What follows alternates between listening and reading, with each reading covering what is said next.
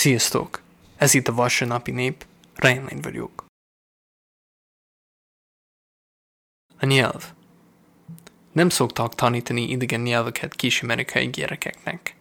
Gimisek találkoznak velük, de csak utó gondolatként, amikor régóta már alakultak az én képéi, és nem volt sehol bennük, hogy több nyelvűek lennének. Én foglalkoztam egy idegen nyelvvel először én is, 15 évesen, egy arizonai gimnáziumban.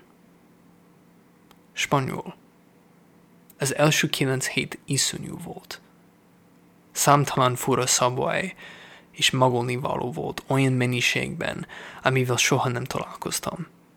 Nem értettem a rendszert, nem is tudtam biztosan, hogy van-e egyáltalán.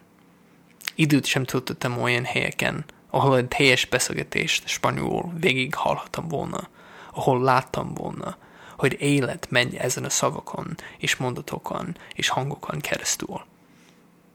Nehéznek, furcsának, elvontnak találtam első találkozáskor. Egy hetes őszi szünet után ez gyorsan változott. Rá tudtam aludni egy csomóra, amivel nehézen megismerkedtem, és megjelentett a kulcs. Az eszem szétkapcsolta a gondolkodást a szavaktól. Egész életem azt gondoltam, hogy gondolkozni alig más, mint beszélni mondatokban magadnak az agyadban. A gondolkozás csendes angol beszélés volt.